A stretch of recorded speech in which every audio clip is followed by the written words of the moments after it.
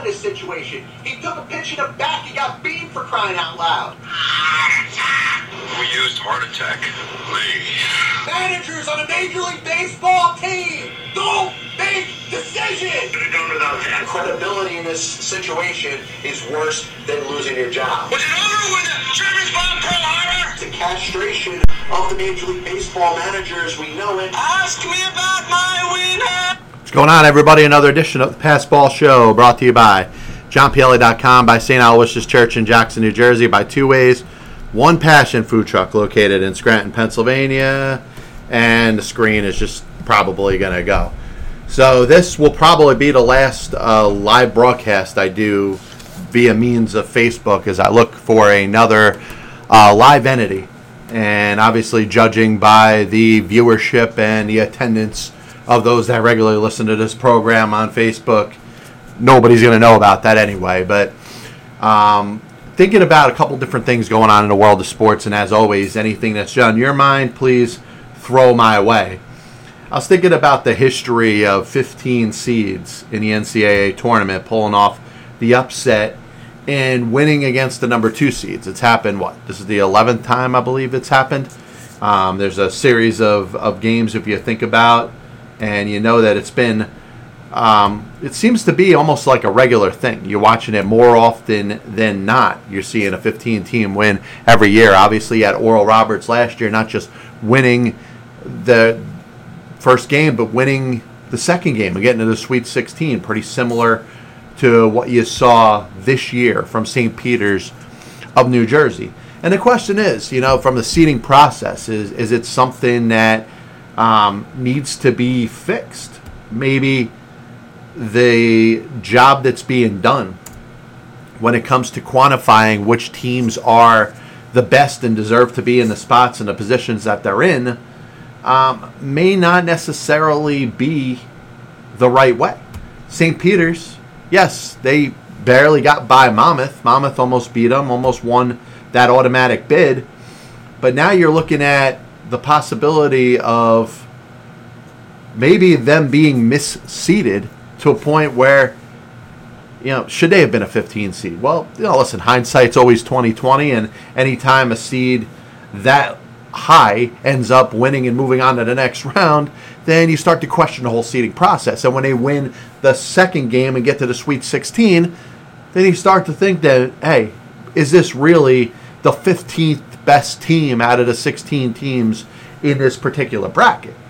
And, does college basketball have to do a little more vesting in regards to how they should seed their teams? The other element is the realistic possibility of that 15 seed moving on into the next round. And I think that's something that has to be thought about. Is it really realistic that one of these teams will make it into the Elite Eight? St. Peter's has done a great job. Obviously, they deserve all the credit in the world for everything they've done. And as you look at the bracket, as they moved up through Kentucky, through Murray State, and it looks like they're going to play I believe it's Purdue. Yeah, Purdue beat Texas, so they're going to play Purdue in the Sweet 16. And a win would put them in a position where they'll play maybe North Carolina, maybe UCLA. And is there a realistic chance, opportunity that this team is going to make it to the Final Four? I don't really believe in it. I'm not in that spot where I'm saying St. Peter's has got a chance. Listen, they're a great story. Certainly being a New Jersey dude in the state of New Jersey, you certainly would like to see them advance as far as they possibly can. Well, going up against Purdue, it's going to be a tough task. Now, you said that when they played Kentucky. Murray State had a very good season this year, earned their 7th seed. I think they were a very worthy team of the seed that they had in their particular bracket. They beat them too. Anything's possible. But I think you'll start to talk about St. Peter's of Jersey City, New Jersey in a different realm if they're able to win this particular game. And like I said, they've done enough. They've done enough to make their fans proud, local people proud. News 12 is proud, right? All these different local entities in the state of New Jersey and that area are proud. But if you want to gain some national notoriety and start talking about this team as being a classic team, maybe like a George Mason that you remember from years ago and the miraculous run that they had in the tournament, you gotta win this game here. You got to beat Purdue. We'll see how it ends up turning out. But obviously, you look at the amount of times, Oral Roberts, what they did last year, Florida Gulf Coast, and what year was that? Was that 2003, I think? When they ended up winning not only the fifth as the 15th seed, but won their second game too to get to the Sweet 16. And it's something that hasn't happened outside of Oral Roberts and Florida Gulf Coast. So St. Peter's is already in a esteemed company, but looking at it from a logical perspective, do they have a chance to get to the Final Four? Sure. If they're alive and they're playing a game and they haven't lost yet, then anything's possible. And anybody that's seen the Mighty Ducks, anybody that's seen Hoosiers, anybody that's seen the Bad News Bears, anybody that's seen any of those movies, or the major leagues of the world, movies of players that you didn't think had the talent as the top teams. You even think of the NC State team led by Jim Valvano in, 1983, when they beat Virginia and they beat, Vice Slamma Jamma and the Houston Cougars. There's stories set for that. There's precedents set for moments that happen like that. And listen, if you're looking to get college basketball on the map, because I got to be honest, if you followed college basketball over this past season, there hasn't been a whole lot of excitement. Yes, Mike Krzyzewski's last run, could his career have ended yesterday, would have lost to Michigan State. It would have. Duke found a way to win. They're still alive in the Sweet 16. When Duke gets eliminated, whether it's in the final game or any time before then, Coach K is done coaching. So that's a good side story, but outside of that, you're not really getting a whole lot of excitement this year. You got Michigan, trying to make a run as an 11th seed, with the backdrop of their coach acting like a petulant child, after that Wisconsin game. Now listen, I think everybody deserves forgiveness, especially if something that, you didn't hurt anybody, you didn't commit a crime, you didn't have to serve time in prison. So Juwan Howard and his actions, yes, I didn't like it. I thought it was a very bad look for the sport, a very bad look for him, but I'm willing to forgive. And that's kind of the moment that we're in. Is there retribution? Are you going to, is there, are you going to get to the point where we talk about redemption? And that's the word I meant to say. Is Michigan going to go on a run as an 11th seed without that much expectation? North Carolina beating Baylor. I think that's, you're wondering how far this North Carolina team can go. A North Carolina team that beat Duke earlier.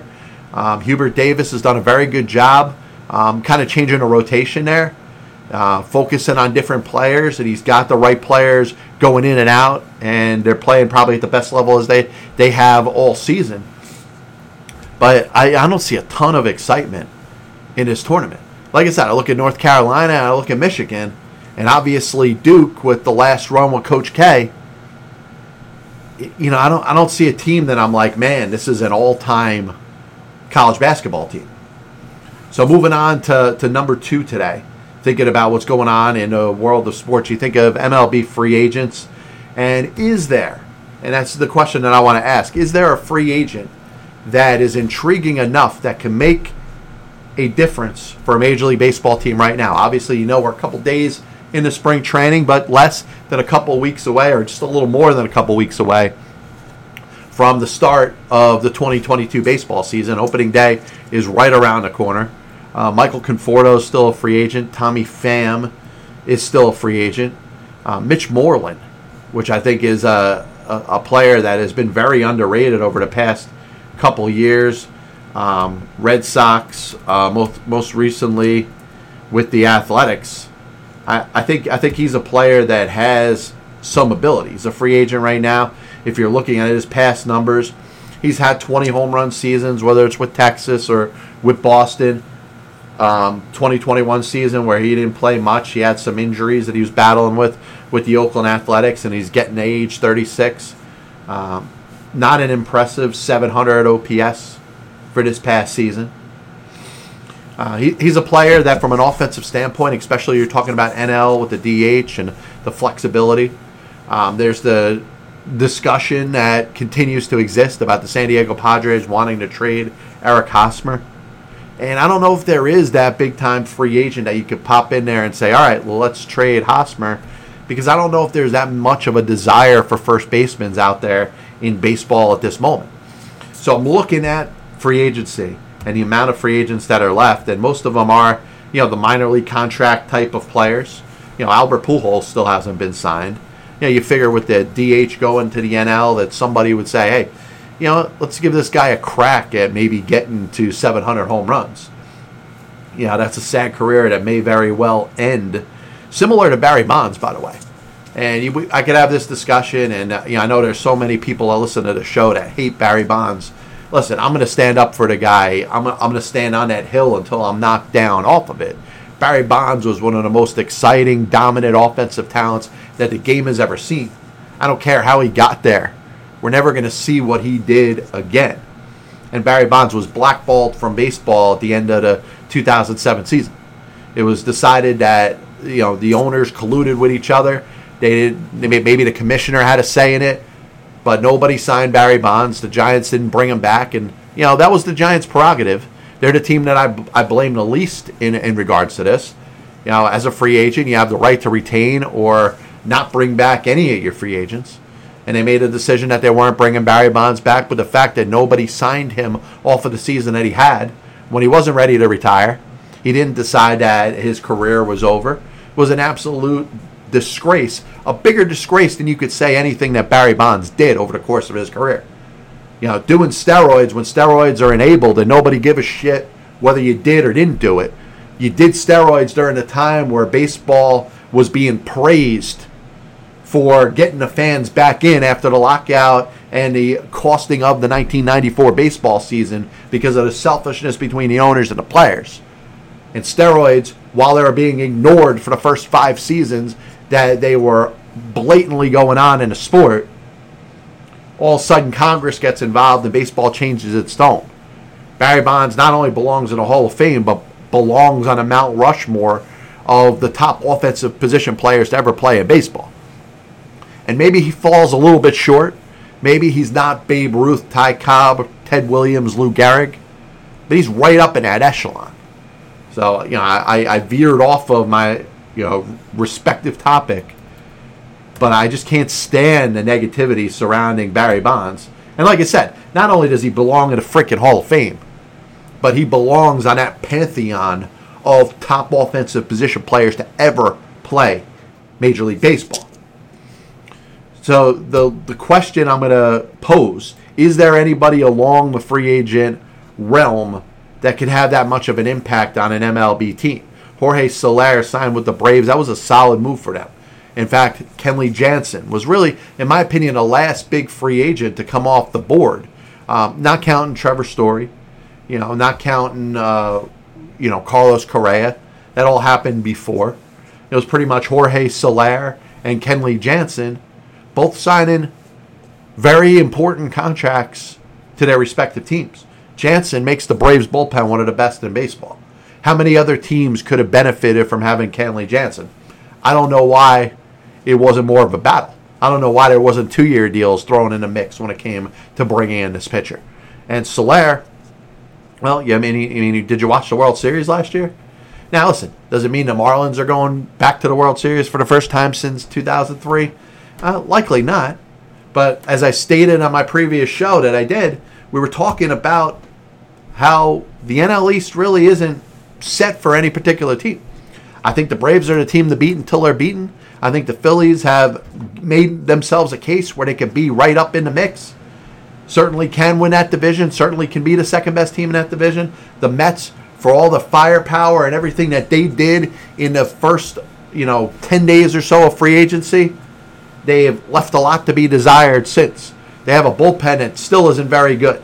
They have an offense that really is missing that one more bat. Now, is that one more bat going to be Jeff McNeil coming off of a down season? Is that one more bat going to be Robinson Cano coming off of his second suspension for the use of PEDs? I don't know. If they have it in-house, good. But if they don't, there's no excuses. They were in a position to add one more impact bat, and they didn't do it. Their bullpen, which was not very good last year, they lost Aaron Loup and didn't really replace him. Chasen Shreve, who was okay in 2020 with the Mets, is not going to be on the level of Aaron Loup from 2021. And it's hard to replace those numbers because Aaron Loup was an all-star. That was as good as he performed. He didn't make the all-star team, but he should have. He goes to the Angels, greener pastures, gets more money, a 3-year commitment. Good for him. Mets didn't replace him in that rotation. I look at the NL East and I'm concerned because I don't think the Mets did enough to separate themselves in spite of having now the highest payroll in Major League Baseball. Marlins closed the gap a little bit with the signing of Soler. Who's going to play center field? Okay, you're going to put Jorge Soler out in center field for the first time in 5-6 years? Maybe. Is he going to be all right out there? He's probably more suited to be a DH at this point in his career. Avesiel Garcia was a very good signing. I think from an offensive standpoint, they're going to score some runs. And guess what? This team could pitch. This team could pitch with anybody in that division. So the last thing I wanted to bring up, and I think this is an interesting topic, and I always want to throw it your way because what do you feel about these particular issues as they go on in the world of sports? What's the role in regards to a fan? And I'm going to use the NBA as an example. You're sitting courtside. What can you say? What can't you say? What is over the line? You had another incident that happened yesterday where a player, Josef Nurkic, who wasn't playing, he was in street clothes for the Portland Trailblazers, confronts a fan after the game, grabs the fan's phone and throws it. Now, is that too much for the player? What did the fan do or say? Now, listen, there's going to be taunting that exists. You think of Spike Lee at Madison Square Garden. If you're an opposing player against the Knicks, and let's say the Knicks are a good team, which they're not right now, but let's say the Knicks are a good team, and you hit a big shot to beat the Knicks late when it comes to a major game at MSG, it's very good if you could go out there and just, look at Spike Lee. Say, ha ha, in your face, buddy. Spike Lee is going to be right on the court side cheering his team on, just like there's a lot of similar fans for all other teams. Drake has become synonymous with the Toronto Raptors being on a sideline with his season tickets every game. Now, what is it that you're doing that's too much if you're a fan? Well, listen, racism shouldn't be tolerated. There was you don't want to use any derogatory terms. You don't want to talk about a player's mother, a player's family. I think that should all be off limits. But at the same time, your spectators, if you're sitting courtside, a lot of what you say is going to be heard by the players. And players at some point got to toughen up a little bit because they're going to have to understand. And not everybody that's on the sideline, particularly if they're playing in a road game, is going to necessarily care for them, is going to necessarily be rooting for their team. They're going to be rooting against their team. So naturally, they're going to say some things that are negative, some things that are not 100% loved by the opposing players that are playing on a court. So, yes, I think there comes to a point where the players do have to be able to embrace some negativity. You can't sit there and say, hey, every time a fan says something, I have to react to it. Now, once again, some, racism,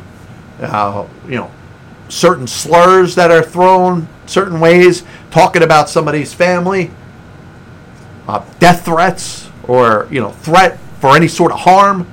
All that stuff should not be tolerated, and I think all that goes without saying. But at some point, and I'm not just talking about basketball players. If you're a Major League Baseball player, you're at Yankee Stadium and you play for the Red Sox. Well, naturally the fans up in the front that have the most access or closest access to the field to be able to say something to you, more than likely you will. And you have to, at some point, as a professional, accept something. Understand there's going to be some negativity. And part of it goes to the point that I've been making about the softness of society. Now, all of a sudden, we get a lot more offended. We get offended a lot more easy. And there's things that would hurt our feelings. They hurt our feelings a lot more than they would in the past. The expression used to be, sticks and stones may break my bones, but words will never hurt me. Okay, well, words are starting to become a lot more hurtful. And I haven't noticed a change. Like I said, you know, if you ever follow some of the comments and things that people have said to me live, I laugh at them. I never get to a point where I'm like, oh my God, I'm really bothered that somebody would say that. You know, even in my Marcus Stroman defense rant, when Bob Brenly made the do-rag reference, and you know, a lot of people were upset because they didn't think it was racist.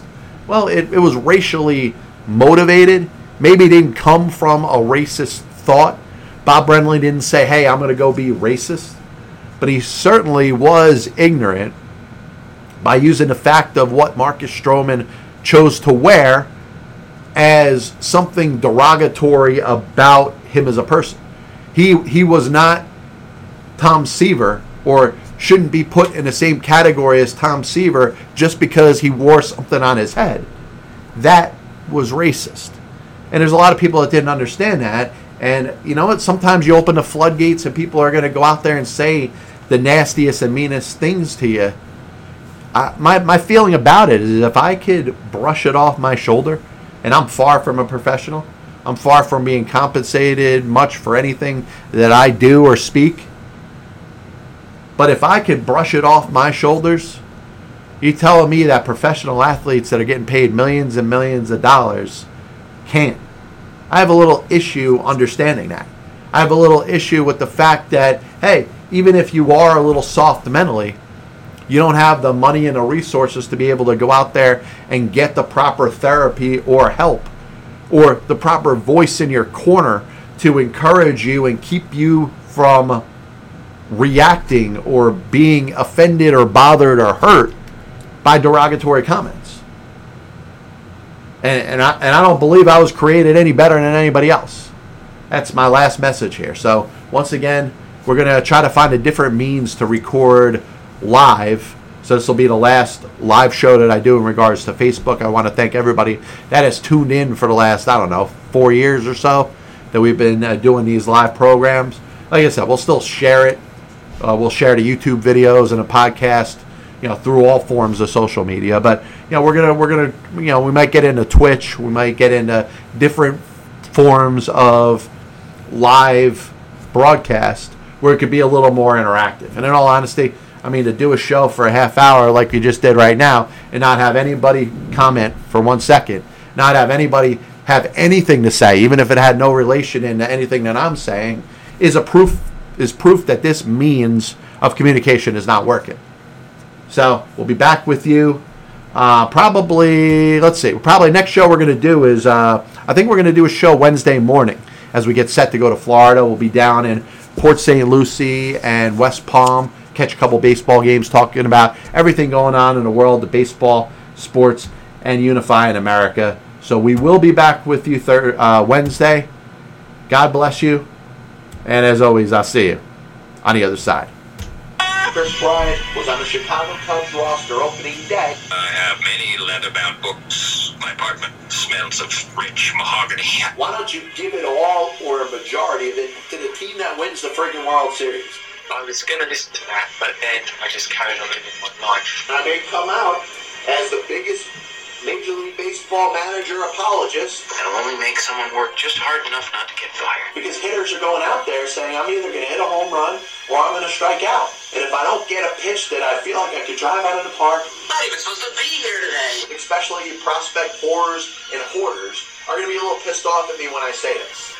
I'm a dude playing the dude disguised as another dude. There are only 2 managers in baseball's Hall of Fame who have losing records. One of them is the iconic Connie Mack, who you could say, in spite of winning 5 World Series championships as a manager, could be in as much as a pioneer.